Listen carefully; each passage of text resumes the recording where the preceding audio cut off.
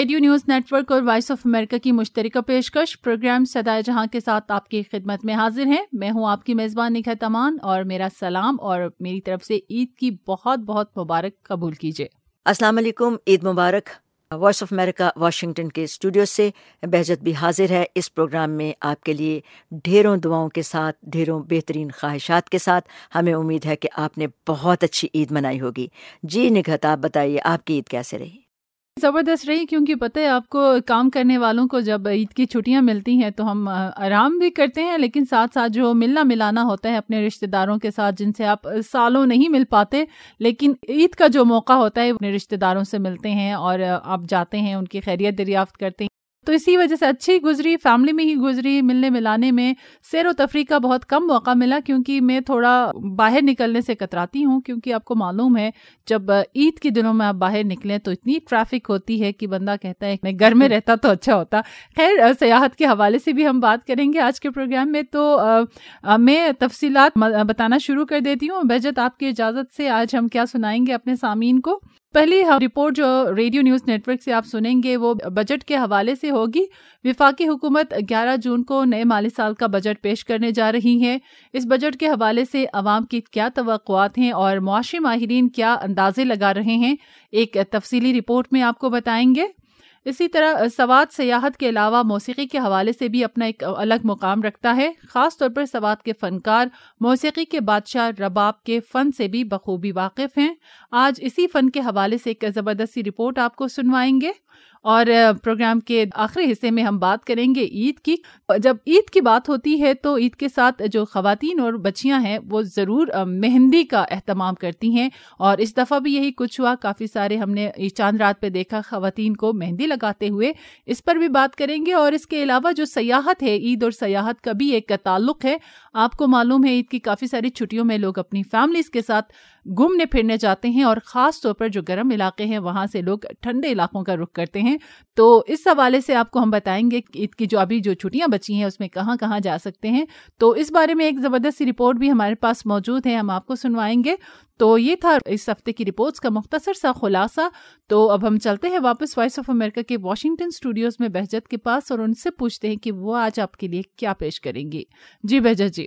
بہت شکریہ Nighat. Voice of America کی اردو سروس سے آج پیش کی جانے والی رپورٹوں کی مختصر تفصیل کچھ اس طرح سے ہے. سائنس اور ٹیکنالوجی کے وفاقی وزیر کے مطابق ماہرین نے آئندہ 5 سال کے لیے قمری کیلنڈر تیار کیا ہے. کیا اس کے نتیجے میں ملک میں 2 عیدیں منانے کا مسئلہ حل ہو جائے گا؟ ایک رپورٹ آپ کو سنوائیں گے. پھر آب و ہوا کی تبدیلی کا مسئلہ دنیا بھر میں بحرانی شکل اختیار کر چکا ہے، جس کے نتیجے میں موسمی تبدیلیاں بھی شدت اختیار کر رہی ہیں. پاکستان میں بھی جنگلاتی رقبہ بہت کم ہو رہا ہے. اب پاکستان میں نجی شعبے کی طرف سے کچھ کوششیں کی جا رہی ہیں اس مسئلے پر قابو پانے کی. رپورٹ سنیے گا. اور آج کل کے مصروف دور میں والدین اپنے بچوں کی توجہ ایسی چیزوں کی طرف مرتکز کرا رہے ہیں جو ان کے لیے نقصان دہ ثابت ہو سکتی ہیں، جیسے آئی فون اور آئی پیڈ کا بے طرح استعمال ہے جہاں بچے اپنی پسند کے ویڈیوز دیکھتے ہیں. عالمی ادارہ صحت نے ایسے اسکرین پر بچوں کی مصروفیت کے اوقات کا تعین کیا ہے. رپورٹ سنیے گا. پھر پلاسٹک جو ہماری زندگی اور صحت کے لیے خطرہ ہے، اس کو دوبارہ استعمال کے قابل بنانے کا عمل بھی کئی طرح کے مسائل اپنے اندر سموئے ہوئے ہے. ترقی یافتہ ملک اور ترقی پذیر ملک اس مسئلے کو حل کرنے کے لیے جو اقدامات اٹھا رہے ہیں وہ بھی اپنی نوعیت کے ہی ہیں. تو تفصیل پیش کریں گے. تو آئیے اب پروگرام کا باقاعدہ ہم آغاز کرتے ہیں اور بجٹ کے بارے میں بات ہوگی. اور جیسا کہ آپ جانتے ہیں کہ پاکستان کی حکومت کے اخراجات اور آمدن کے درمیان عدم توازن کے سبب رواں مالی سال کے 9 ماہ کے دوران مالیاتی خسارہ 19 کھرب روپے سے تجاوز کر گیا ہے. اور 1 جولائی 2018 سے شروع ہونے والے مالی سال میں مارچ 2019 تک کا خسارہ 1 دہائی کے عرصے میں 9 ماہ کے دوران ہونے والا بلند ترین خسارہ ہے. تجزیہ کار کہتے ہیں کہ مالی سال کے پہلے 9 ماہ کے دوران خسارہ بڑھنے کی بہت سی وجوہات ہیں، جن میں بڑی وجہ بجٹ میں تنخواہ دار طبقے کو ٹیکسوں پر دی گئی چھوٹ ہے. آپ جانتے ہیں جس طرح گھروں کا بجٹ آمدن اور اخراجات کو مد نظر رکھ کر بنایا جاتا ہے، اسی طرح حکومت بھی اپنی آمدن اور اخراجات کا تخمینہ لگاتی ہے اور بجٹ بناتی ہے. پاکستان جیسے ملک میں حکومتی آمدن کا بڑا حصہ دفاع، قرض پر شرح سود اور دیگر غیر ترقیاتی اخراجات پر اٹھتا ہے، اور صحت اور تعلیم جیسے ضروری شعبوں پر خرچ کرنے کے لیے رقم نہ ہونے کے برابر بچتی ہے. تو اب کے صورتحال ایک بار پھر دشوار ہے۔ یہ سارا پس منظر ہے 11 جون کو پیش کیے جانے والے بجٹ سے عوام کیا توقعات لگائے ہوئے ہیں، آئیے نگہت سے معلوم کرتے ہیں، کیونکہ ریڈیو نیوز نیٹ ورک نے اس سلسلے میں ایک تفصیلی رپورٹ تیار کی ہے۔ جی نگہت۔ نئے مالی سال کا جو بجٹ ہے وہ 11 جون کو پیش کیا جا رہا ہے۔ قومی اقتصادی کونسل نے آئندہ مالی سال کے لیے جی ڈی پی کا ہدف 4% رکھنے، جبکہ وفاق اور صوبوں کا ترقیاتی بجٹ 1,837 ارب روپے رکھنے کی منظوری دی ہے۔ اس بات کی منظوری قومی اقتصادی کونسل کے اجلاس میں دی گئی، جس کی صدارت وزیر اعظم عمران خان نے کی۔ اجلاس میں سال 2018-19 کے لیے سالانہ منصوبے اور سال 2019-20 کے لیے مجوزہ منصوبے کا جائزہ لیا گیا۔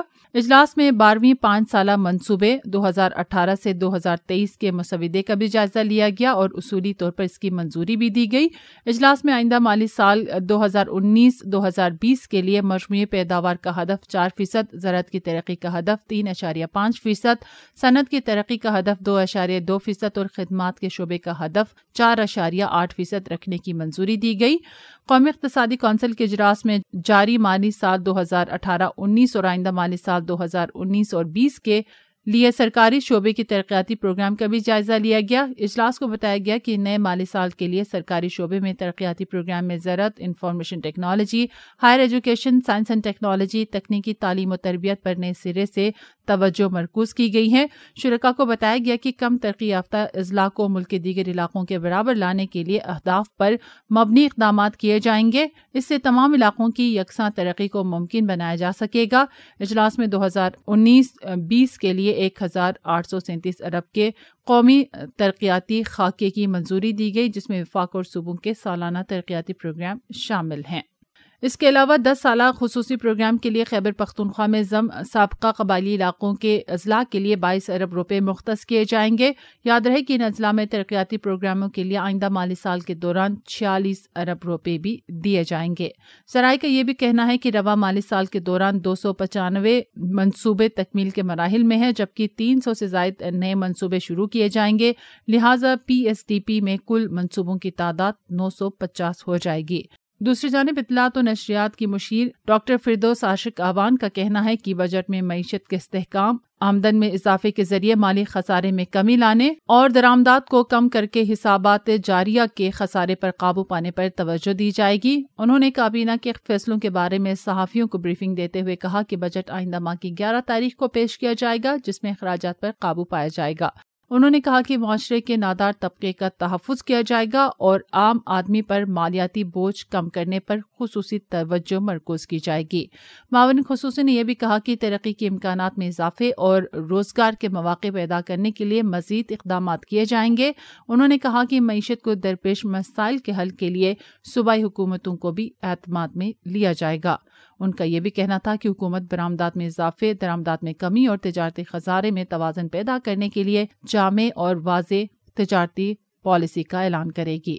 تو یہ تو بات ہوئی کچھ بجٹ کے حوالے سے۔ تو اس بجٹ کے حوالے سے جو عام عوام ہیں وہ کیا توقعات رکھتے ہیں اور معاشی ماہرین کے نزدیک یہ بجٹ کیسا ہوگا، اس بارے میں ہماری نمائندہ سیرت فاطمہ نے ان سے بات چیت کر کے یہ رپورٹ تیار کی ہے، وہی رپورٹ آپ کو سنوا رہے ہیں۔ جون میں تحریک انصاف کی حکومت وفاق کے لیے نئے مالیاتی سال کا پہلا بجٹ پیش کرنے جا رہی ہے۔ عوام نے آنے والے بجٹ کے حوالے سے کیا توقعات رکھتے ہیں، یہ جاننے کے لیے ہم نے اسلام آباد میں چند شہریوں سے بات کی۔ ان کے تاثرات کچھ یوں ہیں۔ مہنگائی تو پہلے ہی بہت زیادہ بڑھ چکی ہے، عوام بہت زیادہ پریشان ہے، تو اب ان کو جو ہے نا بجٹ مہنگائی کا نہیں پیش کرنا چاہیے، لیکن ابھی ہم سن یہی رہے ہیں کہ یہ جو ہے نا بجٹ میں مہنگائی بڑھے گی، تو میرا تو خیال کہتا ہے یہ بہت زیادہ زیادتی ہے عوام کے ساتھ، اس ملک کے ساتھ۔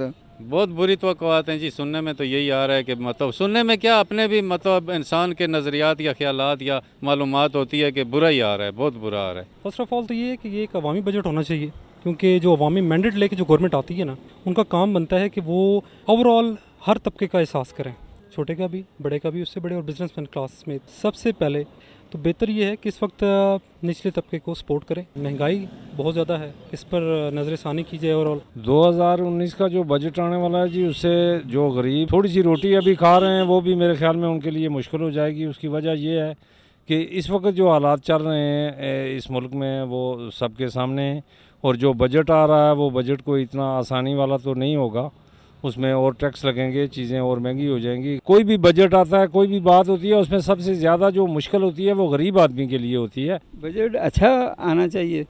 اب دیکھنے میں تو کچھ بھی نہیں ہے, مطلب ہماری جو تنخواہ ہے وہ بچوں کی فیسیں دیتے ہیں اور اس کے علاوہ گھر کے بل اتنے زیادہ آتے ہیں کہ وہ ہمارا گزارا ہی نہیں. جبکہ حکومتی اقتصادی مشاورتی کونسل کے رکن اور ماہر معیشت ڈاکٹر عابد قیوم سلیحری کا کہنا ہے اگر ریونیو جنریشن کی طرف دیکھا جائے, کچھ شاید انڈائریکٹ ٹیکسز ہوں گے, for example G S T میں کوئی 1-8% اضافہ. اگر ہم ڈائریکٹ ٹیکسز کی بات کرتے ہیں تو اس میں جو مفتاح اسماعیل صاحب نے اپنے آخری بجٹ میں تنخواہ دار طبقے کو جو ٹیکس کی چھوٹ دی تھی, مجھے لگ رہا ہے کہ وہ ریورس ہو جائیں گی کیونکہ ان کا ریشنل کو نہیں بن رہا تھا اور وہاں سے حکومت کو ریونیو کی مد میں نقصان بھی ہو رہا تھا. اخراجات کے لحاظ سے دیکھیں تو آئی ایم ایف کے پروگرام میں سوشل سیفٹی نیٹس پہ کافی زور دیا گیا ہے, سوشل پروٹیکشن پہ. تو میرا خیال ہے شاید اس میں Benazir income support program کا بجٹ جو ہے اس میں کچھ اضافہ دیکھنے میں ملے, کچھ ٹارگیٹڈ سبسڈیز میں اضافہ دیکھنے میں ملے. تو میرا نہیں خیال کہ یہ کوئی ایسا بجٹ ہوگا جو کہ بہت زیادہ عوام دشمن ہو, یا کوئی ایسا بجٹ ہوگا جس میں کہ بہت زیادہ ریڈیکل آئیڈیاز ٹرائی کیے جائیں. تو یہ شاید پچھلے کئی سالوں کی طرح ایک فارمولا بجٹ ہوگا. تاہم دوسری طرف ماہر معیشت ڈاکٹر اکمل حسین کو نئے بجٹ میں عوام پر ٹیکس عائد کرنے کا خدشہ ہے. وہ اس کی وجہ آئی ایم ایف کی طرف سے عائد کردہ شرائط کو سمجھتے ہیں. اس دفعہ آئی ایم ایف کا جو کی آسپیسیز میں جو بجٹ بنے گا آگے کے مقابلے میں بہت سخت ہوگا. دوسری چیز سختی کی وجہ یہ ہے کہ ہمارا واقعی ایک بڑا گہرا معاشی بحران ہے جو کہ میرا خیال ہماری تاریخ میں اتنا سیریس بحران پہلی دفعہ آیا ہے فائنینشیل لیول کے اوپر. کم از کم 3 چیزیں اس کے اندر آپ ایکسپیکٹ کر سکتے ہیں سختی کے اندر. ایک تو یہ ہے کہ جو ٹوٹل ٹیکس برڈن ہے وہ کوئی 700 ارب روپے سے کے اندر اضافہ ہو جائے گا, اور کیونکہ یہ ٹیکس برڈن زیادہ تر انڈائریکٹ ٹیکسز کے حوالے سے ہوگا, سیلز ٹیکس کو بھی سننے میں آیا ہے کہ وہ بڑھا رہے ہیں, تو اس کا اثر جو ہے نا یہ زیادہ غریبوں کے اوپر پڑے گا, بھار غریبوں کے اوپر پڑے گا. دوسرا جو ہے وہ یہ ہے کہ اس کے اندر انٹرسٹ ریٹ میں مزید اضافہ ہوگا, اور جب انٹرسٹ ریٹ آپ بڑھائیں گے تو آپ قومی آمدنی میں جو اضافہ ہے وہ سلو ڈاؤن ہو جائے گا, کم ہو جائے گا. تو اس کے نتیجے میں بے روزگاری بھی ہوگی, غربت بھی بڑھے گی. تو عوام جو ہیں وہ ایک قسم کے شکنجے میں آ جائیں گے اگلے سال. ایک طرف تو ان کے اوپر ٹیکسوں کا بھار بڑھ جائے گا اور دوسری طرف بے روزگاری بھی ہو جائے گی. تو یہ اس لحاظ سے یہ بڑا سخت بجٹ ہے. سبسڈیز وڈرا کرنے کا ان کا پروگرام ہے, وہ خاص طور پہ بجلی اور گیس کے اوپر اور اشیاء کے اوپر سبسڈیز کی وڈرال ہے. تو اس کے نتیجے میں تیزی سے افراد کے زر میں اضافہ ہوگا, یعنی مہنگائی بڑھ جائے گی. حکومتی اقتصادی مشاورتی کونسل کے ایک اور رکن نسیم بیگ حکومتی آمدنی میں اضافے کے لیے ٹیکس نیٹ سے باہر لوگوں کو ٹیکس نیٹ میں لانے کا مشورہ دیتے ہوئے کہتے ہیں جی ایس ٹی یا سیلز ٹیکس کو کم کر دیں بڑھانے کی جگہ, اور جو لوگوں سے اب تک ٹیکس کی وصولی نہیں ہو رہی ہے ان لوگوں سے وصولی کریں, یہ کہہ سکوں گا. اور جو یہ احساس الاؤنس اور Benazir support income support program وغیرہ ان چیزوں کو تھوڑی رقم بڑھا لیں. ڈاکٹر اکمل حسین ملکی معیشت کو بہتر بنانے کے لیے برآمدات اور لوگوں کی استعداد کار میں اضافے اور غیر ضروری محکمے ختم کرنے کا مشورہ بھی دیتے ہیں. میرا ویو یہ ہے, اور میں نے اس پہ لکھا بھی بہت ہے, کہ آپ مڈل کلاسز اور غریبوں کی جو صلاحیتیں ہیں ان میں انویسٹ کریں, ان صلاحیتوں کو کیپیبلٹیز کو ڈیولپ کریں اور اس کے ذریعے آپ کی گروتھ کریں. وہ جو گروتھ ہے وہ ہائر ریٹ آف گروتھ بھی ہوگا. یہ دنیا کا ایکسپیرینس ہے نئی اکنامکس کا. اس کے ذریعے جب ہیومن ڈیولپمنٹ کے بیسس پہ گروتھ ہوگی تو اس کے ذریعے گروتھ ہائر بھی ہوگی اور سسٹینیبل بھی ہوگی. تو اب جب ہائی گروتھ ہوگی تو آپ کے ایکسپورٹ بڑھیں گے. ایکسپورٹ ایکسپینڈیچرز کی طرف نہیں ہمیں فکر کرنا چاہیے, ہمیں کرنا چاہیے کہ ایکسپورٹس کیسے تیزی سے بڑھائیں. تو جب ہائی گروتھ کی آپ اس طرح ہیومن ڈیولپمنٹ کے بیسس کے اوپر کریں گے تو آپ کی ایکسپورٹس بھی بڑھیں گی, اور اب بجٹری سائڈ پہ آپ کی ریونیوز بھی بڑھیں گی. تو ریونیوز کے ذریعے آپ بجٹ ڈیفیسٹ کو ریڈیوس کریں, نہ کہ آپ ڈیولپمنٹ ایکسپینڈیچر کو کاٹ کے کریں. Seerat Fatima, radio news network, Islamabad.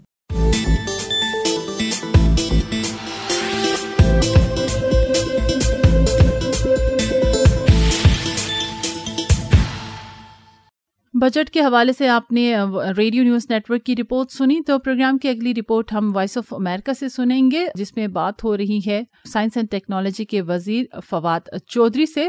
Pakistan میں رمضان اور عید کے چاند پر اختلافات تو ہر سال سامنے آتے رہتے ہیں اور رویت ہلال کمیٹی کے اعلان پر پورے ملک میں عمل درآمد ایک بڑا چیلنج ہوتا ہے۔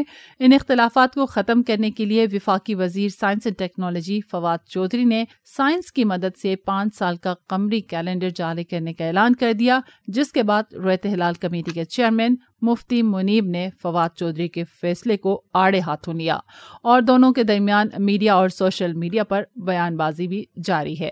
تو اسی حوالے سے اور دیگر ان سے کچھ سوالات بھی پوچھے ہیں۔ وائس آف امریکہ نے فواد چودھری سے بات چیت کر کے رپورٹ تیار کی ہے، تو مزید تفصیلات بہجت جی بتائیے گا رپورٹ کی۔ بہت شکریہ نگہت۔ پاکستان میں چاند دیکھنے کا معاملہ آج کے دور میں بھی اتنا ہی متنازع جو پہلے کبھی نہیں تھا، تو یہاں پر امریکہ میں اس چیز کو، اس فیصلے کو کیسے دیکھا جا رہا ہے؟ شبیر جیلانی نے بات کی ہے کچھ لوگوں سے۔ Islamic Shura council of North America ISCNA نے فقہ council of North America FCNA کے ساتھ مل کر یہ موقف اپنایا ہے کہ شمالی امریکہ کے کسی مقام سے بھی چاند نظر آنے کی مستند شہادت تسلیم کر لی جائے گی، بشرطے کہ وہ فلکیاتی معلومات پر مبنی مستند اطلاعات سے متصادم نہ ہو۔ ISCNA امریکہ میں موجود 4 بڑی اسلامی تنظیموں پر مبنی تنظیم ہے، جن میں Islamic circle of North America ICNA, Islamic society of North America ISNA, ministry of دین محمد اور کمیونٹی آف امام جمیل الامین شامل ہیں۔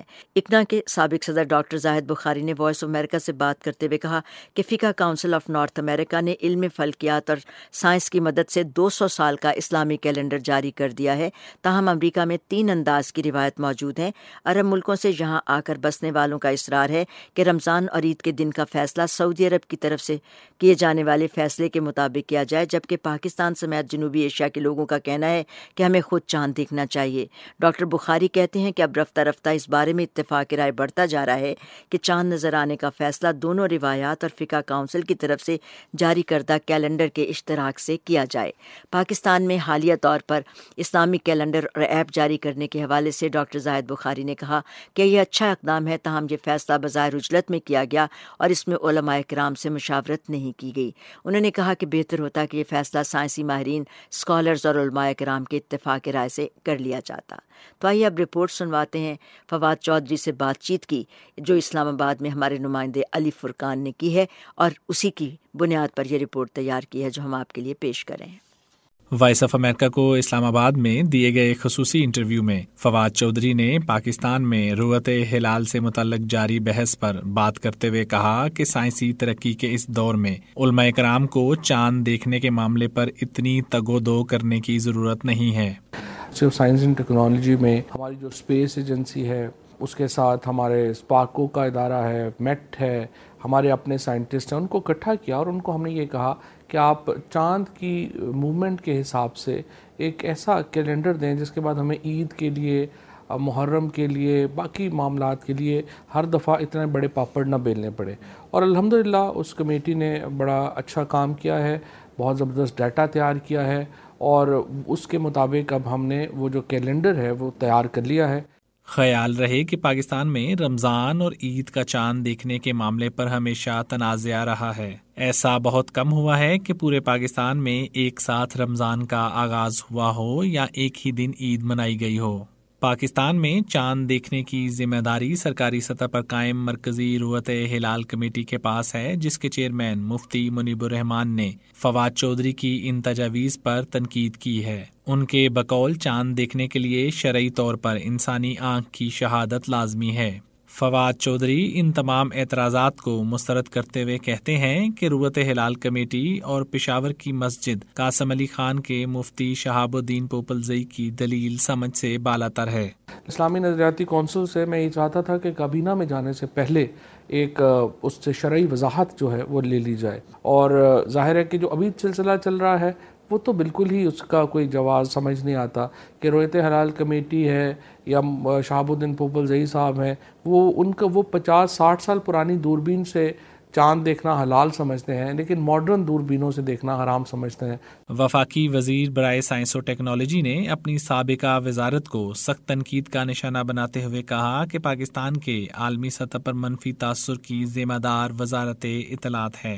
فواد چودھری کا کہنا تھا کہ وزارت اطلاعات نے وائس آف امریکہ سمیت دیگر بین الاقوامی نشریاتی اداروں کے ساتھ رابطوں کو کبھی ترجیح نہیں دی۔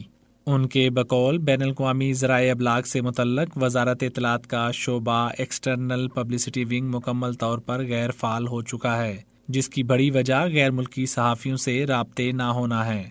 آپ کا جو انٹرنیشنل نیریٹو ہے، وائس آف امریکہ ہو، بی بی سی ہو، رائٹرز ہو، انٹرنیشنل پریس میں پاکستان کا پوائنٹ آف ویو نہیں آ پاتا، کیونکہ ہمارا جو اسٹرکچر ہے ایکسٹرنل پبلسٹی ونگ کا وہ بالکل تباہ و برباد ہے۔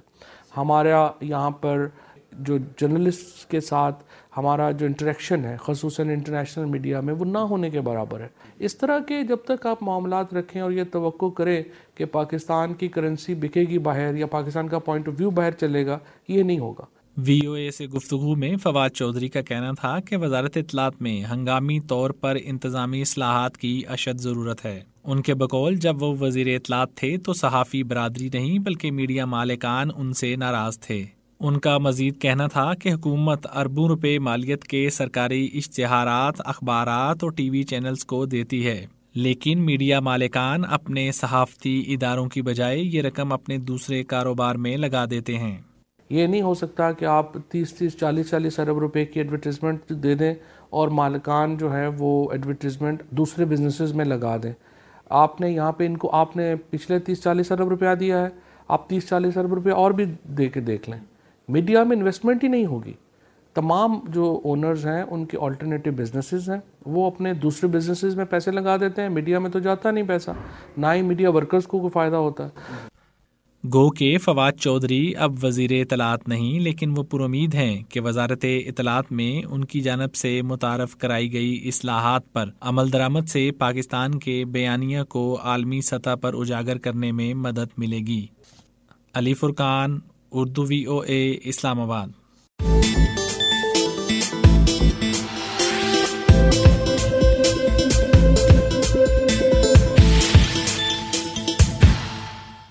پروگرام میں یہاں پر ہم ایک مختصر سا وقفہ لیں گے، وقفے کے بعد واپس آئیں گے تو آپ کو دیگر رپورٹ سنوائیں گے، ہمارے ساتھ رہیے۔ صدائے جہاں وائس آف امریکہ اور ریڈیو نیوز نیٹ ورک کی مشترکہ پیشکش۔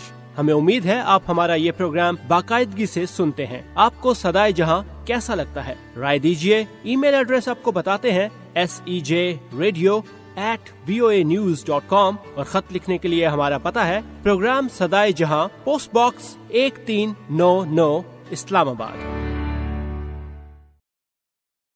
Welcome back. Voice of America Washington اور ریڈیو نیوز نیٹ ورک کی مشترکہ پیشکش صدائے جہاں پروگرام میں ہم آپ کو خوش آمدید کہتے ہیں۔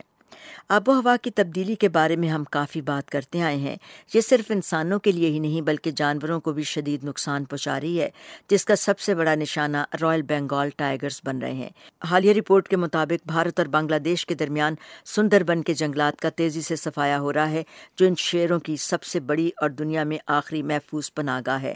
سائنسدانوں نے خبردار کیا ہے کہ آب و ہوا کی تبدیلی اور سمندر کی بلند ہوتی ہوئی سطح سے 4000 مربع میل پر پھیلے مینگرووز کے جنگلات کو، جنہیں سندربن کہا جاتا ہے اور جہاں رائل بنگال ٹائیگر سمیت جانوروں کی ان گنت نسلیں آباد ہیں، شدید خطرات لاحق ہیں، جس سے وہاں کی جنگلی حیات معدومی کے خطرے سے دوچار ہے۔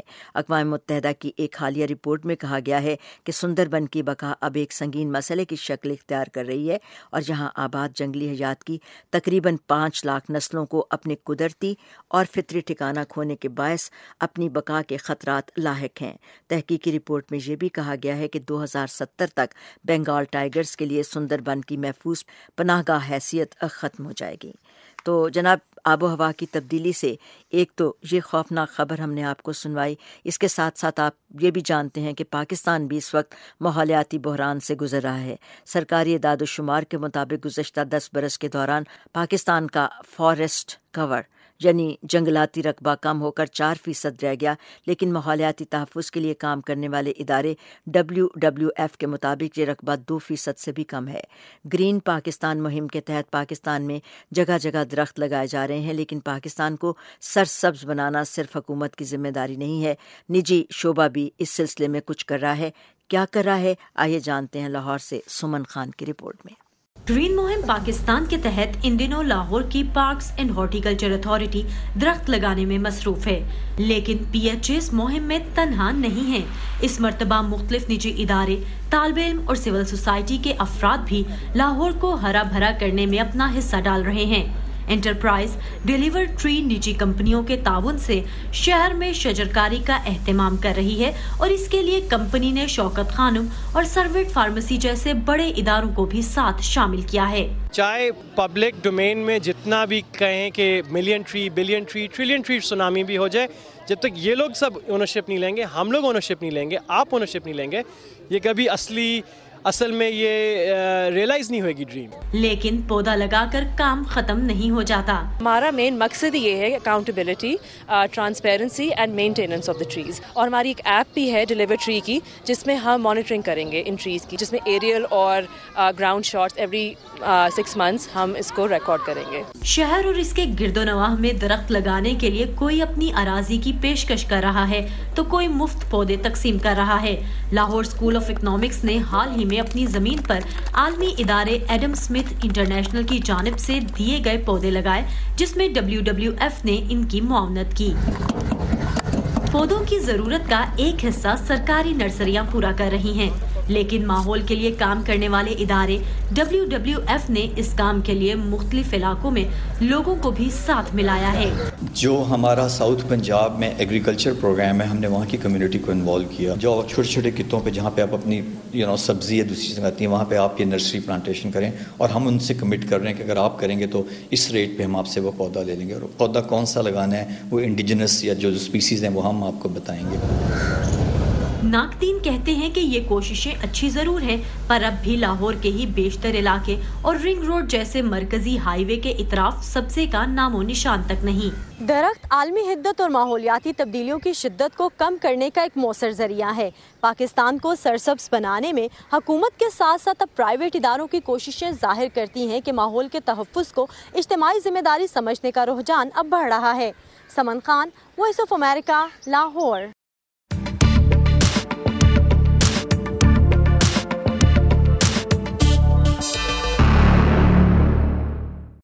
جی، وائس آف امریکہ کی آپ نے رپورٹ سنی، تو پروگرام کی اگلی رپورٹ بھی ہم وائس آف امریکہ سے ہی سنیں گے۔ اس سے پہلے کچھ بات کرتے ہیں آپ سے اور ایک خبر آپ کے ساتھ شیئر کرتے ہیں۔ یورپی ریاست فرانس میں ایک ماں اور بیٹی نے آلودگی کی وجہ سے خود کو لاحق طبی مسائل کی بنیاد پر ریاست کے خلاف مقدمہ کر دیا ہے۔ فرانس میں یہ اپنی نوعیت کا اولین واقعہ ہے۔ ماں بیٹی نے ریاست سے بطور ہرجانہ 1,60,000 یورو کا مطالبہ کیا ہے۔ دارالحکومت پیرس کی ایک عدالت میں اس کیس کی سماعت منگل سے شروع ہوئی۔ متعلقہ ماں اور بیٹی نے کیس میں یہ موقف اختیار کیا ہے کہ ریاست فضائی آلودگی کے انسداد یا اس سے نمٹنے کے لیے مناسب اقدامات کرنے میں ناکام رہی۔ دونوں کا دعویٰ ہے کہ فضائی آلودگی کی وجہ سے ان کی صحت متاثر ہوئی۔ ان ماں بیٹی کی رہائش گاہ پیرس کے نواح کے ایک علاقے میں ہے، جو دسمبر سن 2016 میں آلودگی کی بلند شرح سے کافی زیادہ متاثرہ علاقہ ہے۔ یہ دونوں ماں اور بیٹی پیرس میں ایک اہم سڑک کے پاس رہتی ہیں، جس پر یومیہ اوسطاً 1.1 ملین گاڑیوں کی آمد و رفت ہوتی ہے۔ ڈرائیوروں کے لیے ایک مسئلہ ہونے کے ساتھ ساتھ آس پاس مقیم 1 لاکھ افراد کے لیے بھی اس سڑک اور اس کے قریب پائے جانے والی فضائی آلودگی پریشان کن ہے۔ مقدمہ کرنے والی 52 سالہ ماں کو سانس لینے میں دقت کے باعث ملازمت سے کچھ وقت کے لیے وقفہ لینا پڑا، جبکہ 16 سالہ بیٹی دمہ کے مرض میں مبتلا ہو گئیں۔ بعد ازاں اپنے معالج کے مشورے پر انہوں نے پیرس چھوڑ کر کسی اور شہر میں رہائش اختیار کر لی تھی۔ اب ان کی صحت کافی بہتر ہے۔ ان کے وکلاء کی ٹیم نے موقف اختیار کیا ہے کہ فرانسیسی حکام فضائی آلودگی سے بچاؤ کے لیے قوانین پر عمل درآمد میں ناکام رہے، اور انہوں نے خود کو میسر تمام اقدامات بھی نہیں کیے۔ فرانس میں فضائی آلودگی کے سبب سالانہ 48,000 افراد قبل از وقت موت یا اوسط عمر تک پہنچنے سے قبل ہلاک ہو جاتے ہیں۔ تو اسی خبر کے بعد اب ہم چلتے ہیں وائس آف امریکہ کی جانب، جس میں بات ہو رہی ہے انوائرمنٹ کے حوالے سے ہی۔ تو مزید تفصیلات ہم بہجت سے معلوم کرتے ہیں۔ اس کا تعلق بھی نہ صرف صحت سے ہے، سائنس سے ہے، اور اس کے ساتھ ساتھ آب و ہوا کی تبدیلی سے ہے، کیونکہ ان عوامل میں شامل ہوتا ہے جن کے اثرات مختلف طرح سے موسم پر اور ماحول پر بھی اثر انداز ہوتے ہیں۔ آج کل ہم بلا سوچے سمجھے انتہائی بے دردی سے نہ صرف پلاسٹک کا استعمال کرتے ہیں بلکہ اسے کوڑے کا حصہ بناتے ہوئے ایک لمحے کو نہیں سوچتے کہ یہ پلاسٹک کس کس انداز میں ہماری صحت پر اثر انداز ہو سکتا ہے۔ متمول ممالک پلاسٹک کا لاکھوں ٹن کچرا جنوب مشرقی ایشیائی ملکوں کو برآمد کر رہے ہیں، اور جہاں اسے ری سائیکل کرنے یا دوبارہ استعمال کے قابل بنانے کے نظام پر انتہائی بوجھ پڑ رہا ہے۔ اس کے نتیجے میں وسیع تر پیمانے پر آلودگی کے مسائل پیدا ہو رہے ہیں۔ گرین پیس کی چھان بین کے بعد یہ معلومات فراہم کی گئی ہیں۔ ماحولیاتی تنظیم نے بتایا ہے کہ اگرچہ متمول ممالک اپنے ترقی یافتہ ری سائیکلنگ کلیکشن سسٹم کے بارے میں شیخی بگھارتے ہیں، لیکن پلاسٹک اکثر برآمد کر دیا جاتا ہے اور بالآخر اسے جلا دیا جاتا ہے، جس سے لینڈ فل کی جاتی ہے، یا پھر اس سے زمین اور سمندروں کی آلودگی میں مزید اضافہ ہو جاتا ہے۔ تو یہ لندن سے ہنری رجول کی رپورٹ ہے جس میں ہم آپ کو یہ تفصیلات بتا رہے ہیں۔ ہوتا کیا ہے کہ آج کل ہم بلا سوچے سمجھے انتہائی بے دردی سے نہ صرف پلاسٹک کو استعمال کر رہے ہیں بلکہ اسے کوڑے کا حصہ بناتے ہوئے ایک پل کو بھی یہ نہیں سوچتے کہ یہ پلاسٹک کس کس انداز میں ہماری صحت پر اثر انداز ہو سکتا ہے۔ متمول ممالک پلاسٹک کا لاکھوں ٹن کچرا جنوب مشرقی ایشیائی ملکوں کو برآمد کرتے ہیں، اور جہاں اسے ری سائیکل کرنے یا دوبارہ استعمال کے قابل بنانے کے نظام پر انتہائی بوجھ بھی پڑ رہا ہے۔ اس کے نتیجے میں وسیع تر پیمانے پر آلودگی کے مسائل پیدا ہو رہے ہیں۔ ماحولیاتی تنظیم گرین پیس کی چھان بین کے بعد یہ معلومات فراہم کی گئی ہیں۔ ماحولیاتی تنظیم کا کہنا ہے کہ اگرچہ متمول ممالک اپنے ترقی یافتہ ریسائکلنگ کلیکشن سسٹم کے بارے میں شیخی بگھارتے ہیں، لیکن پلاسٹک کو پھر بھی اکثر برآمد کرتے ہیں اور بالآخر اسے جلایا جاتا ہے۔ اس سے لینڈ فل کی جاتی ہے، یا پھر اس سے زمین اور سمندروں کی آلودگی میں اضافہ کر دیا جاتا ہے۔ لندن سے ہنری رجول کی رپورٹ کے مطابق کوالالمپور کے مضافات میں پام کے تیل کے لیے کاشت کیے جانے والے پودوں کے درمیان پلاسٹک کے کچرے کے جیسے پہاڑ ہی کھڑے ہوں، اور جن کی ذمہ داری بھی کوئی نہیں اٹھا رہا۔ اس میں زیادہ تر مقدار یورپ اور شمالی امریکہ کے دولت مند معیشتوں سے آئی ہے۔ ماحولیاتی ماہر پوالے پینگ کا کہنا ہے کہ اس کا نتیجہ مقامی افراد کو بھگتنا پڑا ہے۔ They just dump the non-recyclable plastic or the reject product and then they burn in the backyard. پوالے پینگ مقامی باشندہ اور ماحولیاتی ماہر ہیں۔ ان کا کہنا ہے کہ انہوں نے دوبارہ استعمال کے قابل نہ بنائے جانے والے پلاسٹک کو یہاں رکھا ہے، اور بعد کو وہ اسے کارخانے کے پچھلے صحن میں جلا دیں گے، اور اس سے اٹھنے والے زہریلے دھوئیں سے مقامی لوگوں کے لیے بے پناہ مسائل پیدا ہو رہے ہیں۔ چین نے گزشتہ سال اس سلسلے میں کچھ پیش رفت کی اور پلاسٹک کے کچرے کی درآمد پر پابندی لگائی، جس کے نتیجے میں ایک بڑی بین الاقوامی صنعت کے لیے بحران کی سی صورت پیدا ہو گئی۔ اسکائپ کے ذریعے بات کرتے ہوئے گرین پیس مشرقی ایشیا کی سینئر تحقیق کار کیٹ لن کہتی ہیں کہ دولت مند ممالک پلاسٹک کے کچرے سے پیدا ہونے والے مسائل کو سمندر پار منتقل کر رہے ہیں۔ They have a good collections facilities, but actually they like sending like half of their collected waste to other countries. Before the China ban, they just sent to China. Greenpeace کی Kate لن کا کہنا ہے کہ ان متمول ملکوں کے پاس کچرے کو اکٹھا کرنے کے لیے بہت اچھے انتظامات ہیں، لیکن پھر بھی وہ اپنا آدھا کچرا دوسرے ملکوں کو بھیج دیتے ہیں۔ چین کی طرف سے پابندی لاگو کرنے سے پہلے وہ اسے دوبارہ استعمال کے قابل بنانے کے لیے چین بھیجتے تھے، لیکن انہوں نے اس بات کو یقینی بنانے کے لیے مزید اقدامات نہیں کیے کہ اس کچرے کو واقعتاً مناسب طور پر ری سائیکل کر دیا گیا ہے۔ اور اب چین کی طرف سے پابندی عائد ہونے کے بعد وہ اپنے اس کچرے کو دوبارہ قابل استعمال بنانے کے لیے نئی جگہوں اور مقامات کو بھیجنے کی کوشش کریں گے۔ گرین پیس رپورٹ کا کہنا ہے کہ اس کچرے کا نصف سے زائد، جو تقریباً 30 لاکھ ٹن سالانہ ہے، وہ جنوب مشرقی ایشیائی ملکوں کو بھیجا جا رہا ہے، اور ان ملکوں میں ملیشیا، ویتنام اور تھائی لینڈ بھی شامل ہیں۔ They do not have the enough capacities for handling such a large amount of import foreign waste. So Greenpeace کی کیٹ لن کا کہنا ہے کہ ان ملکوں کے پاس اتنی بڑی مقدار میں کچرے کو قابل استعمال بنانے کے مناسب ذرائع موجود نہیں، اور جو اس عمل سے گزرتے ہوئے مقامی ماحول میں آلودگی پیدا ہوتی ہے۔ اس پس منظر کے ساتھ جنوبی ایشیا کے متعدد ممالک پلاسٹک کی درآمد پر خود سے پابندی لگا رہے ہیں، جس کے نتیجے میں اس کچرے کو انڈونیشیا اور بھارت لے جایا جاتا ہے، جہاں منڈیوں پر زیادہ پابندیاں نہیں۔ جنیوا میں اقوام متحدہ کی کانفرنس میں 180 ملکوں نے ایک تجویز پر تبادلہ خیال کیا کہ پلاسٹک کا کچرا برآمد کرنے والے ملکوں کو ان ملکوں سے پیشگی اجازت حاصل کرنا چاہیے جن کو وہ یہ کچرا بھیج رہے ہیں۔ اس نظام کو پیشگی رضامندی کے طور پر جانا جاتا ہے۔ پوا لیپینگ کا کہنا ہے کہ جو ملک اس آلودگی کے اثرات سے نمٹ رہے ہیں ان کے لیے یہ تبدیلی جلد نہیں ہوئی۔ We are killing ourselves by using too many plastic. We too depend on plastic. مقامی رہائشی اور ماحول پسند پوا لیپینگ کا کہنا ہے کہ ہم انتہائی بڑی مقدار میں کچرا استعمال کرتے ہوئے خود کو ہلاکت میں ڈال رہے ہیں۔ ہم پلاسٹک پر بہت انحصار کرتے ہیں۔ براہ کرم آپ اپنے کچرے سے خود نپٹیں اور اسے ہمارے ملکوں میں نہ بھیجیں۔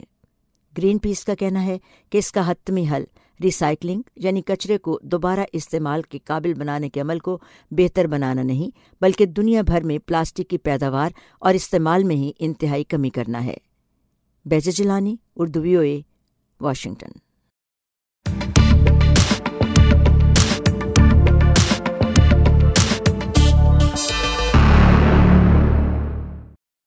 جی، پلاسٹک کے حوالے سے بات ہوئی تو یہاں پر ایک چھوٹی سی بات یہاں پر بتانا چاہوں گی۔ گلگت بلتستان کی وادی ہنزا میں پلاسٹک کے استعمال پر مکمل پابندی عائد کر دی گئی ہے، جس کے بعد ہنزا پلاسٹک کو ممنوع قرار دینے والے ایشیا کا پہلا ضلع بھی بن گیا ہے۔ ہنزا میں دکانداروں اور پلاسٹک بیگ پر کام کرنے والے افراد کو متنبہ کیا گیا تھا کہ وہ پلاسٹک بیگ کا پہلے سے موجود سٹاک 20 اپریل تک ختم کر دیں۔ اس تاریخ کے بعد بیگ کو بنانا، فروخت کرنا، خریدنا اور اس کا استعمال جرم سمجھا جائے گا۔ وزیر اعظم کے مشیر برائے ماحولیات ملک امین اسلم کا کہنا ہے کہ ہنزا میں پلاسٹک پر پابندی تعزیرات پاکستان دفعہ 144 کے تحت لگائی گئی ہے۔ تو اب چلتے ہیں بریک کی جانب۔ بریک کے بعد واپس آئیں گے تو آپ کے لیے مزید رپورٹس ہم پیش کریں گے، ہمارے ساتھ رہیے۔ Radio program Sadaye Jahan radio news network اور وائس آف امریکہ کی مشترکہ پیشکش ہے۔ یہ پروگرام سنتے رہیے اور اس بارے میں اپنی آراء، تجاویز اور سوالات کے لیے ہم سے رابطہ کیجیے۔ facebook.com/SEJ Radio یا پھر facebook.com/Radio News Network۔ Welcome back. Radio news network اور وائس آف امریکہ کی مشترکہ پیشکش کے ساتھ بہجت اور نگہت حاضر خدمت ہیں۔ آئیے اب ہم بات کرتے ہیں پروگرام میں اگلی رپورٹوں کی۔ واشنگٹن میں افغان موسیقی کے فروغ کے لیے 2 فنکاروں پر مشتمل ایک منفرد انداز کا طبلہ گروپ تشکیل دیا گیا ہے، جس میں سے ایک فنکار کا تعلق افغانستان سے جبکہ دوسری فنکارہ ایک امریکی خاتون ہے۔ مسعود عماری اور ابی گیل ایڈمز گرین وے نہایت مہارت سے طبلہ بجاتے ہیں۔ انہوں نے واشنگٹن کے ایک گھر کے بیسمنٹ میں اپنا اسٹوڈیو بھی بنا رکھا ہے جسے انہوں نے طبلہ سفیر کا نام دیا ہے، اور وہ خود کو طبلہ ایک فنکار 2 کے نام سے متعارف کراتے ہیں۔ مسعود عماری کہتے ہیں کہ طبلے پر بکری کی کھال کا پردہ چڑھا ہوتا ہے اور اس کے وسط میں فولاد کے پاؤڈر کی ایک تہ مضبوط گوند سے چپکائی جاتی ہے، جس کے باعث طبلے سے منفرد آواز پیدا ہوتی ہے۔ ابی گیل کا کہنا ہے کہ طبلے سے نکلنے والا ہر سر ایک دعا کی حیثیت رکھتا ہے۔ وہ کہتی ہیں کہ عددی اعتبار سے اس پر پڑنے والی ضربیں ایک مکمل تاثر کو جنم دیتی ہیں اور یہ وجد کی کیفیت طاری کرتی ہیں۔ یہ دونوں فنکار 3 انداز کی موسیقی ترتیب دیتے ہیں، جن میں 2 کا تعلق کلاسیکی موسیقی سے ہے جبکہ تیسری موسیقی افغان اور ہندوستانی موسیقی ہے، تاہم انہیں جدید انداز میں پیش کیا جاتا ہے۔ ان دونوں فنکاروں کا دعویٰ ہے کہ وہ جدید دنیا کے لیے جدید انداز کی موسیقی ترتیب دے رہے ہیں۔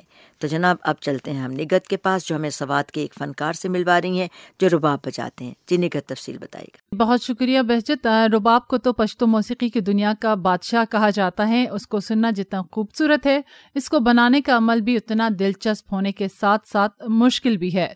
رباب سازی کے لیے مہارت کے ساتھ ساتھ صبر بھی چاہیے۔ پہلے اخروٹ اور شہتوت کی لکڑی کو سکھانے کے بعد اس کی رگڑائی کی جاتی ہے اور ہنرمند ہاتھ جو ہے انتہائی مہارت سے لکڑی کو تراشتے ہیں۔ رباب 18 اور 19 تاروں سے لے کر 22 تاروں پر مشتمل ہوتا ہے۔ سادہ رباب بنانے کے لیے 3 سے 4 دن اور نقش و نگار سے مزین رباب کی تیاری پر 15 دن بھی لگ جاتے ہیں۔ تو سوات میں اس فن اور اس فن سے وابستہ افراد بھی بہت سارے ہیں جو نہ صرف رباب بجاتے ہیں بلکہ رباب کو بناتے بھی ہیں۔ تو اسی حوالے سے ہمارے نمائندے ناصر عالم نے ایک زبردست سی رپورٹ تیار کی ہے، آئیے آپ کو سنواتے ہیں۔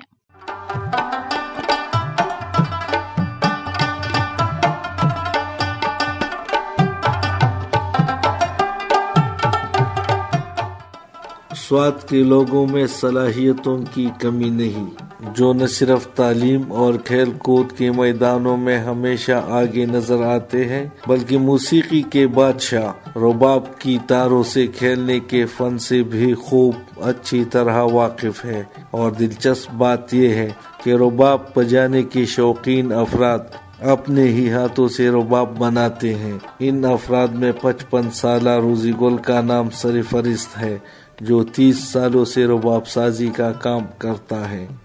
یہ میرا شوق ہے، اخروٹ اور شہتوت کی لکڑی سے رباب بناتا ہوں، جیسے پہلے تراشنا پڑتا ہے اور پھر سکھایا جاتا ہے اور مختلف اوزاروں کے ذریعے اس لکڑی کو رباب کی شکل میں ڈال دیا جاتا ہے اور پھر اس پر تار باندھ کر مکمل کیا جاتا ہے، اور اس تمام مراحل سے گزرنے میں کئی ہفتے اور بعض اوقات مہینے لگ جاتے ہیں۔ مقامی لوگ کہتے ہیں کہ رباب سے پیدا ہونے والی آوازیں کانوں میں رس گھولتی محسوس ہوتی ہیں، اور رباب کے بغیر موسیقی کی محفلیں ادھوری سمجھی جاتی ہے۔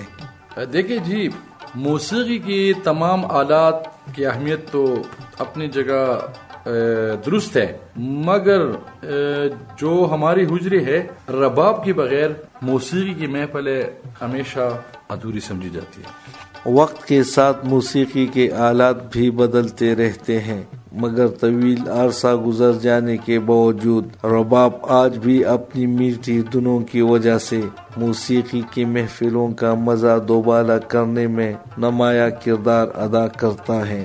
Nasir Alam, radio news network, Swat.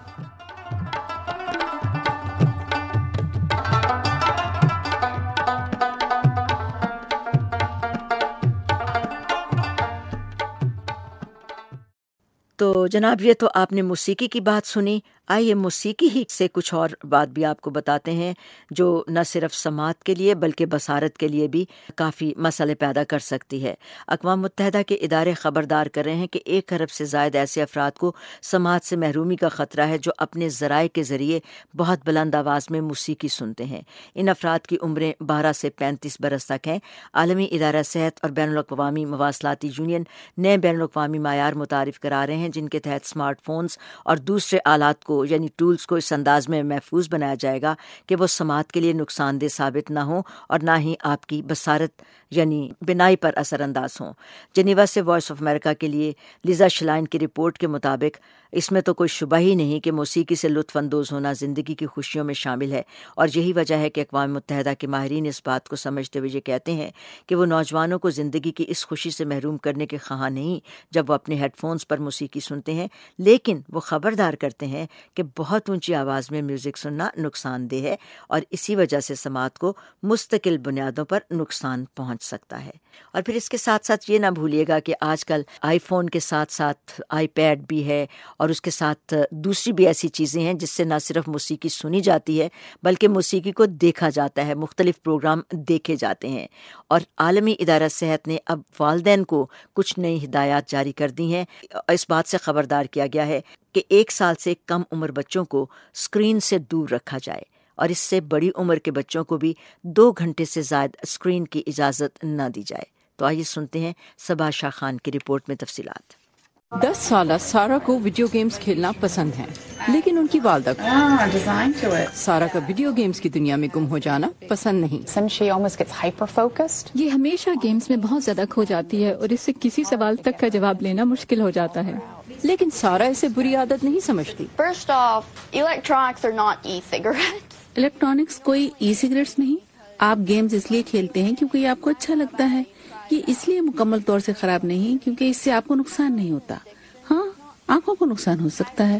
Elizabeth مانتی ہیں کہ کبھی کبھی وہ سارا کو مقررہ وقت سے زیادہ کھیلنے دیتی ہیں۔ وہ اس سے ایک طرح کی مصروفیت محسوس کرتے ہیں اور پھر ہم والدین کو بھی کچھ فرصت مل جاتی ہے۔ ڈاکٹر سارا ہارنیک واشنگٹن ڈی سی کے چلڈرنز نیشنل ہسپتال میں کلینکل سائیکائٹرسٹ ہیں۔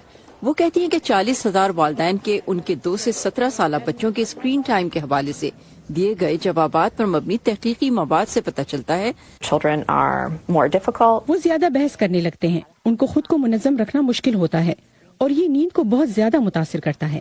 تحقیق کے مطابق ایسے بچے جو روزانہ 7 گھنٹے سے زیادہ الیکٹرانکس کا استعمال کرتے ہیں، انہیں اضطراب، وسوسے اور ڈپریشن جیسی ذہنی بیماریاں تشخیص ہونے کے امکانات 2 گنے ہیں۔ گیمنگ سسٹم سستے نہیں اور اکثر یہ والدین خود ہی بچوں کو خرید کر دیتے ہیں، یہ جانتے ہوئے بھی کہ ان کے بچے کا اسکرین ٹائم پہلے ہی زیادہ ہے۔ تو جن والدین سے میں نے بات کی ان میں سے اکثر کا یہ کہنا تھا کہ یا تو وہ بچے کی ضد کے ہاتھوں مجبور ہوتے ہیں یا پھر وہ بھی یہ چاہتے ہیں کہ ان کا بچہ دوسروں سے کم محسوس نہ کرے. ڈاکٹر سارا ہارنیک والدین کو بچوں کے لیے وقت کی حد متعین کرنے اور انٹرنیٹ پر ان کی سرگرمیوں پر نظر رکھنے کا مشورہ دیتی ہیں. Having those open and frank conversations about how screen time might be interrupting. وہ بچوں سے کھل کر بات کریں کہ کیسے اسکرین ٹائم ان کی دوسری مصروفیات میں حائل ہو رہا ہے. پھر چاہے وہ چھوٹے بچے ہوں یا ٹین ایجرز، ان کو ان کی عمر کی مناسبت سے دوسرے مشاغل اور سرگرمیوں کی جانب مائل کریں. اسکول سے لے کر ریسٹورانٹ میں کھانا آرڈر کرنے تک کمپیوٹر کا استعمال بڑھ رہا ہے اور یہ سارا کی والدہ کے لیے تشویش کا باعث ہے. کمپیوٹرز پر ہوم ورک والدین کے لیے مزید مشکل کا باعث ہے. آپ کو لگتا ہے کہ وہ ہوم ورک کر رہے ہیں اور پتہ بھی نہیں چلتا کہ کب وہ کھیلنا شروع ہو گئے. اور سارا ایک دن اپنے پسندیدہ یوٹیوبر ڈین TDM کی طرح یوٹیوب پر مشہور ہونا چاہتی ہیں. Saba Shah Khan, Voice of America, Washington.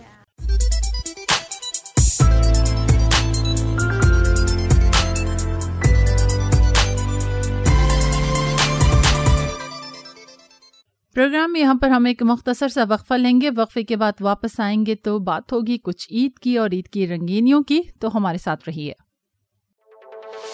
آپ پروگرام صدائے جہاں تو سنتے ہیں نا، ہماری ویب سائٹ بھی وزٹ کرتے ہوں گے. آئیے پتہ پھر سے بتاتے ہیں، www.urduvoa.com. Welcome back. دنیا کی بلند ترین چوٹی ماؤنٹ ایورسٹ کو سر کرنے کی مہم کے دوران ایک اور امریکی کوہ پیما ہلاک ہو گیا. اس کے بعد گزشتہ 10 روز کے دوران ماؤنٹ ایورسٹ پر مرنے والے کوہ پیماؤں کی تعداد کوئی 11 تک پہنچ گئی. برطانوی خبر ادارے رائٹرز کے مطابق جان کی بازی ہارنے والے کرسٹوفر کولش کا تعلق امریکی ریاست کولراڈو سے تھا اور ان کی عمر 61 سال تھی. وہ 8,848 میٹر بلند ماؤنٹ ایورسٹ سر کرنے کے بعد چوٹی سے اترتے وقت موت کا شکار ہو گئے اور ان کی موت کا سبب سخت سردی اور تھکن بتایا جاتا ہے. کولش 10 روز میں مرنے والے دوسرے امریکی کوہ پیما رہے. اس سے پہلے ہفتے میں امریکی ریاست یوٹا سے تعلق رکھنے والے ڈان کیش بھی چوٹی سر کرنے کے بعد واپسی ہی کے سفر کے دوران جان کی بازی ہار گئے تھے. رواں سیزن میں ہلاک ہونے والے دیگر کوہ پیماؤں کا تعلق برطانیہ، آئرلینڈ، نیپال، بھارت اور آسٹریا سے تھا. نیپالی حکام کہتے ہیں کہ موجودہ سیزن میں مرنے یا لاپتہ ہو جانے والے کوہ پیماؤں کی تعداد پہلے کے مقابلے میں زیادہ ہے. نیپال کے محکمہ سیاحت کے ایک افسر میرا اچاریہ کے مطابق رواں سیزن میں اموات کی ایک بڑی وجہ تھکاوٹ، سخت موسم اور چوٹی سر کرنے کے خواہش مند کوہ پیماؤں کی لمبی قطار ہے، جس کی وجہ سے کوہ پیماؤں کو بعض اوقات 12 گھنٹے تک انتظار کرنا پڑتا ہے اور تھکن میں اضافہ ہو جاتا ہے. تو نیپال کے محکمہ سیاحت کے ڈائریکٹر جنرل ہیں، وہ کہتے ہیں کہ لمبی قطاریں لگنے کا سبب یہ ہے کہ ایک تو پہاڑ پر چڑھنے کے لیے مناسب موسم کا دورانیہ اس سال بہت تھوڑا رہا، جس کے سبب زیادہ تر کوہ پیماؤں کی کوشش تھی کہ وہ اسی قلیل مدت میں چوٹی کو سر کر لیں. اور ماہر کوہ پیما کہتے ہیں کہ گزشتہ ہفتے جو اموات ہوئیں ان کی وجہ آکسیجن کی کمی بھی ہو سکتی ہے. تو جناب یہ تو کچھ سیاحت کی بات اس لیے ہم نے کی کہ اب عید کا موقع ہے اور عید کے موقع پر بھی سیر و تفریح اور سیاحت کے دلدادہ گھروں سے باہر نکلتے ہیں. سیاحت کی صورتحال پاکستان میں کیا رہی، آئیے نگہت سے معلوم کرتے ہیں، کیونکہ ریڈیو نیوز نیٹ ورک نے اس حوالے سے ایک رپورٹ مرتب کی ہے. آئیے سنتے ہیں جی نگہت. اس سے پہلے تھوڑا سا یہاں پر میں ذکر کرنا چاہوں گی ایک خبر کے حوالے سے. پاکستان میں بدھ مت دور کے آثار قدیمہ تو بہت دریافت ہوئے ہیں، لیکن اب پہلی مرتبہ یونانی دور کے آثار پشاور میں دریافت ہوئے ہیں. ان آثار میں لوہے کی ورک شاپیں یا لوہاروں کی بھٹیاں شامل ہیں. ماہرین کے مطابق یہ آثار قدیمہ کوئی 2200 سال قدیم ہیں، جو 400 سال پر محیط 3 بڑے ادوار سے ہیں. حیران کن طور پر یہ دریافت خیبر پختونخوا کے دارالحکومت پشاور کے انتہائی جدید اور بڑے رہائشی علاقے حیات آباد میں ہوئی. ماضی میں ہندوستان سے پاکستان کے راستے افغانستان اور وسطی ایشیا تک تجارت کا ایک بڑا راستہ پشاور سے تورخم کا راستہ تھا اور یہ ورک شاپیں اسی راستے کے قریب دریافت ہوئی ہیں. پشاور یونیورسٹی کے شعبہ آرکیالوجی کے پروفیسر گل رحیم کے مطابق حیات آباد کی جدید آبادی کے بیچوں بیچ یہ بہت بڑی دریافت ہے. उनका कहना था कि इब्तिदा में उन्हें ऐसा लगा कि ये भी बुद्ध मत के ही कोई आसार कदीमा हैं, लेकिन खुदाई के दौरान उन्हें जो सिक्के और बर्तन मिले उन पर कुंदा किए गए निशानात से मालूम हुआ कि ये यूनानी दौर के आसार हैं। प्रोफेसर गुल रहीम ने मजीद बताया कि यहाँ लोहा पिघलाने वाली भट्टियां और फिर लोहे को ठंडा करने के लिए जगह भी दरियाफ्त हुई। इस मुकाम पर एक नहीं बल्कि कई छोटी छोटी वर्कशॉपें दरियाफ्त हुई हैं जो साथ साथ ही वाक़ हैं। इन वर्कशॉप्स के साथ किचन और कुछ बर्तन भी मिले हैं जिन पर तहकीक की जा रही है। ये दरियाफ्त इंतहाई अहमियत की हामिल है और माहिरीन के मुताबिक यहाँ से मिलने वाली अशिया से लगता है कि चूंकि इस रास्ते से अफगानिस्तान, वस्ती एशिया, ईरान और यूनान से काफिले आए और यहाँ जंगें लड़ी और यहाँ से ही उन्होंने हुकूमतें की, इसलिए इस जगह से 3 मुख्तलिफ अदवार के आसार मिले हैं। इनमें वस्त एशियाई, यूनानी और कोशान दौर के आसार पाए जाते हैं और ये इंतहाई नादिर आसार हैं जिन पर मजीद तहकीक की जा रही है। तो इसी के बाद अब हम चलते हैं सियाहत के शोबे की जानिब, क्योंकि जैसा कि बहजत ने आपको बताया था कि ईद के मौके पर ख़ास तौर पर पाकिस्तान में अगर हम बात करें बहजत, तो बहुत सारे ख़ानदान और फैमिलीज़ जो हैं अपने प्यारों को लेकर, अपने दोस्तों को लेकर कुछ ज़बरदस्ती जगह, जो ख़ास तौर पर इस्लामाबाद की बात करें तो काफ़ी सारी जगह हैं, इनको देखने आती हैं। और साथ साथ खैबर पख्तूनख्वा तो आपको मालूम है वहाँ पर सियाहत के लिए बहुत सारे मौक़े भी मौजूद हैं। इसी तरह पंजाब भी कहीं किसी से कम नहीं, वहाँ पर भी अगर जाएँ तो आपको बहुत सारी जगह मिलती हैं जहाँ जाकर आप अपने प्यारों के साथ इन ईद की छुट्टियों को एंजॉय कर सकते हैं। तो इसी हवाले से हम एक रिपोर्ट लेकर आए हैं। तो ये रिपोर्ट तैयार की है हमारे नुमाइंदे फिदा हुसैन ने, तो आइए आपको सुनवाते हैं। अगर यूं कहूं तो बेजा न होगा कि ईद के दिनों में पाकिस्तान के तकरीबन तमाम लोग सैर व सयाहत के लिए निकल जाते हैं ताकि वो अपने रोजमर्रा की परेशानियां भुला सके। खा अपने अजीज व अकारिब से मुलाकात हो या तफरीही मकामात की सैर या किसी तारीखी मकामात का दौरा, तो हम रावलपिंडी, इस्लामाबाद के अलावा एबटाबाद और जनूबी पंजाब के ज़िला विहाड़ी और इसकी गिरदनवाह में मौजूद तफरीही मकामात के बारे में आपको बताते हैं। इस सिलसिले में हम पहले चलते हैं एबटाबाद में अपने नुमाइंदे शकील अहमद के पास, जो हमें ये बता रहे हैं कि वहाँ के सयाह इन दिनों में सैर व सयाहत की गरज से कहाँ कहाँ जा सकते हैं। जी, एबटाबाद समेत हज़ारा डिवीज़न में बहुत सी ऐसे सियाती मकामात हैं जहाँ पर लोग सयाहों का एक बड़ा रश देखने को मिलता है। उसमें हरीपुर में खानपुर डैम है, उसके साथ साथ तरबेला डैम के कुछ ऐसे किनारे हैं जहाँ पर सयाहों की बड़ी तादाद जो है वो वहाँ मौजूद होती है। उसके साथ साथ एबटाबाद में शिमला पहाड़ी है और एबटाबाद शहर में बिल्कुल कुछ पार्क हैं छोटे छोटे, उनमें लोगों का रश होता है। उसके साथ साथ अलियासी मस्जिद है। उसके अलावा अगर शहर से थोड़ा सा गलियात साइड पे आप चले जाएं तो हरनौ का एक मुकाम है जहां कुदरती एक चश्मे का पानी है और वहां पे अच्छी खासी रश होती है लोगों की, जो लोग वहां पे घूमने फिरने के लिए आते हैं। उसके साथ साथ नथिया गली है, ठंडियानी है, अयूबिया है और उसके अलावा एबटाबाद से अगर थोड़ा सा आप मानसरा की तरफ जाएं तो मानसरा में वहाँ पे आकर उन जगहों से लुत्फानंदोज हो सकते हैं जिनमें कागान, नारान और बालाकोट और उसके अलावा शोगरा के जो इलाके हैं, इन तमाम इलाकों में सयाह आते भी हैं और सारा साल सयाहों का सिलसिला आने जाने का लगा रहता है। और ईद की छुट्टियों में भी लोग यहाँ आकर बहुत ज्यादा लुत्फानंदोज हो सकते हैं और वो यहाँ पे आके ईद की छुट्टियाँ बड़े पुरलुत्फ अंदाज में गुजार सकते हैं। अब चलेंगे विहाड़ी में ताहिर बलोच के पास, जो बता रहे हैं कि जनूबी पंजाब के किन किन मकामात पर जाकर लोग अपनी ईद की खुशियाँ दुबाला कर सकते हैं। मैं आपको बता दूं कि जैसे ईद की छुट्टियां आ रही हैं, यहाँ सयाहती मकाम विहाड़ी और इसके गिरदो नवाह के लिए कुछ हैं जिनके बारे में भी। एक तो हेड इस्लाम है जो दरियाए सतलुज पर है। यहाँ इस हेड पर काफी गहमा गहमी होती है ईद के दिनों में। यहाँ विहाड़ी, खानेवाल और इसके दूसरे इलाकों से जो लोग हैं वो यहाँ सैर की घर से जाते हैं। इसके साथ साथ आपको ये भी बता दें, ईद की जैसे छुट्टियां होती हैं तो विहाड़ी चूंकि एक छोटा शहर है, यहाँ के लोग जो रुख करते हैं वो बहावलपुर के हवाले से भी करते हैं। बहावलपुर में इस हवाले से काफी सारी चीजें हैं सयाहों के लिए और ईद की छुट्टियां गुजारने के लिए, जैसे चिड़ियाघर है, म्यूजियम है। इसके साथ साथ किला डिरावर है। किला डिरावर जो एक बहुत तारीखी किला है, उसमें भी विहाड़ी और इधर के लोग बहुत ज्यादा जाते हैं। विहाड़ी, लोधराम, खानेवाल, बहावल नगर, इधर उधर के लोग। और कुछ विहाड़ी के जो लोग हैं वो रुख करते हैं मुल्तान के तारीखी शहर का। मुल्तान में भी बहुत चीजें हैं देखने वालों के लिए और वहाँ भी सयाह बहुत बड़ी तादाद में रुख करते हैं। ईद की जो छुट्टियां होती हैं बहुत ज्यादा लोग विहाड़ी, टिब्बा, सुल्तानपुर और इनके जो मेलसी, बूरेवाला के लोग मुल्तान में भी बहुत जाते हैं। और इसी तरह रावलपिंडी, इस्लामाबाद में भी सैर व सयाहत के मकामात की कोई कमी नहीं। इनमें Ayub park, Nawaz Sharif park, Jinnah park, Fatima Jinnah park, play land, Shakarparian, Rawal झील, लेक व्यू पार्क, चिड़ियाघर, दामनेको, پیر سہوا، چھتر پارک اور شادرہ وغیرہ شامل ہیں۔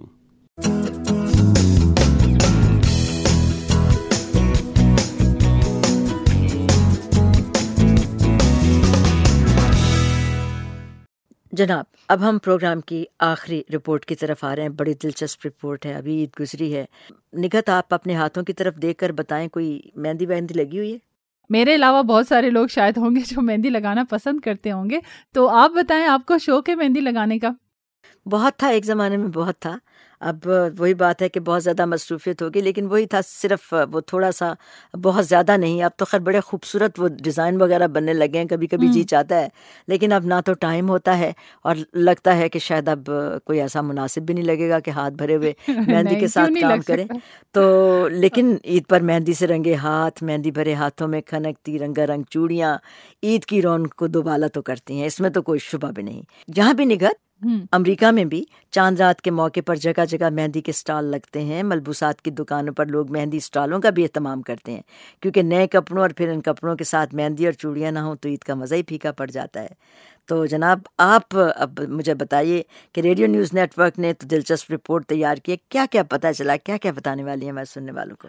آپ نے جو ذکر کیا مہندی کا، اور ہم نے کچھ بات بھی کی، تو بالکل مہندی کے حوالے سے ہی ہم اس رپورٹ میں بتانے جا رہے ہیں، کیونکہ جب خواتین کے 16 سنگار کی بات ہوتی ہے، آپ کو پتہ ہے کپڑے جوتے تو ہم لیتے ہی ہیں، ساتھ عید کی تیاریوں میں ایک مہندی کا بھی ایک ذکر ضرور آتا ہے، اور خاص طور پر چاند رات کو ہم نے دیکھا بہت ساری خواتین، بچیاں، مارکیٹس میں اسپیشلی سٹال لگائے گئے، اور اس دفعہ مہندی بھی لگوائی گئی ہر سال کی طرح۔ تو بہت ہی زبردست اہتمام کیا گیا تھا اس عید پر بھی۔ تو اسی مہندی کے حوالے سے ایک زبردست رپورٹ بھی ہم آپ کو سنوانے جا رہے ہیں، تو آپ ضرور انجوائے کریں گے۔ اور ریڈیو نیوز نیٹ ورک کی یہ رپورٹ سماعت فرمائیے۔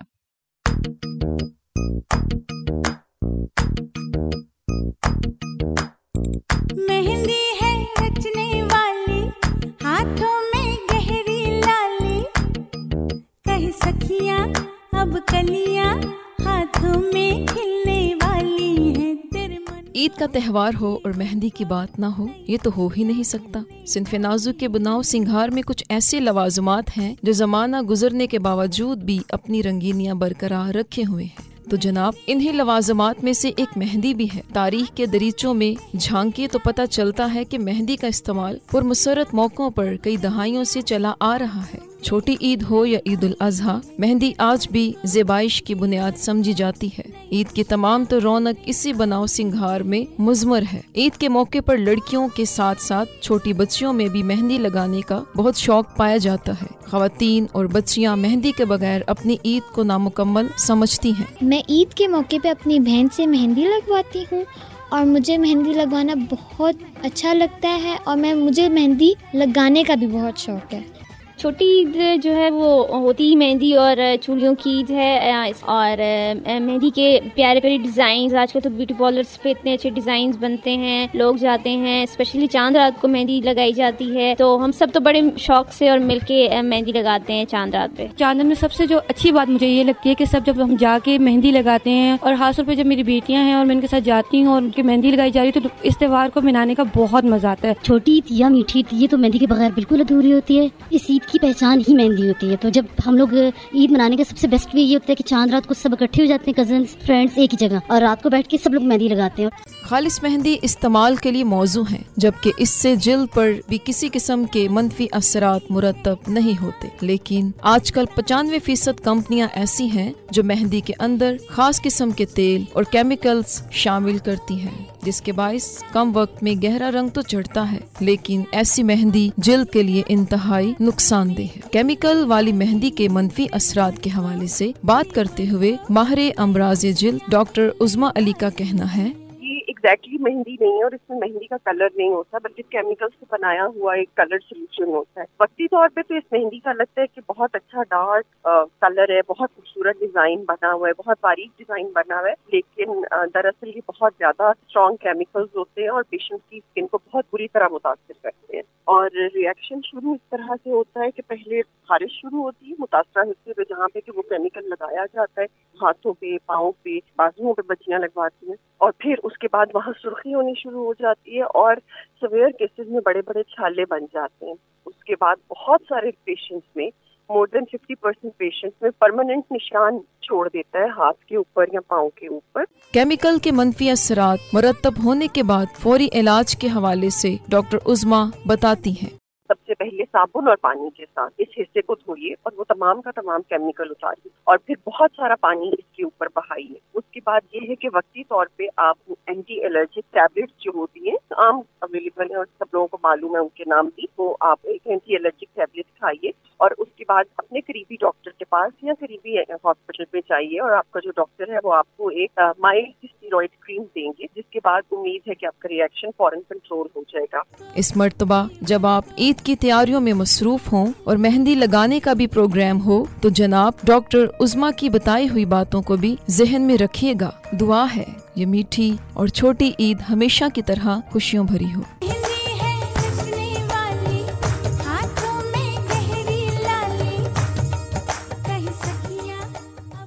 इसी रिपोर्ट के साथ ही प्रोग्राम सदाए जहां अपने इख्तिताम को पहुंचा। आज का शो आपको कैसा लगा? अपनी आरा से हमें ज़रूर आगाह कीजिएगा। ख़त लिखने के लिए हमारा पता है प्रोग्राम सदाए जहां, PO बॉक्स नंबर 1399 इस्लामाबाद। आपकी आरा का हमें इंतज़ार रहेगा। अब निगहत अमान स्टूडियो इंजीनियर शाहिद अब्बासी के साथ इजाज़त चाहेंगी। एक मरतबा फिर अपने तमाम सुनने वालों को हम ईद की मुबारकबाद देंगे। खुश रहें, खुशियाँ बांटें। खुदा हाफिज़। और वॉइस ऑफ अमेरिका वाशिंगटन के स्टूडियो से बहजत भी इजाज़त चाहती है। रिकॉर्डिंग इंजीनियर अल सैंतोस के साथ हमारी मुलाकात आपसे फिर होगी और अगले प्रोग्राम में हमसे राब्ता रखिएगा। बहजत को इजाज़त। खुदा हाफिज़।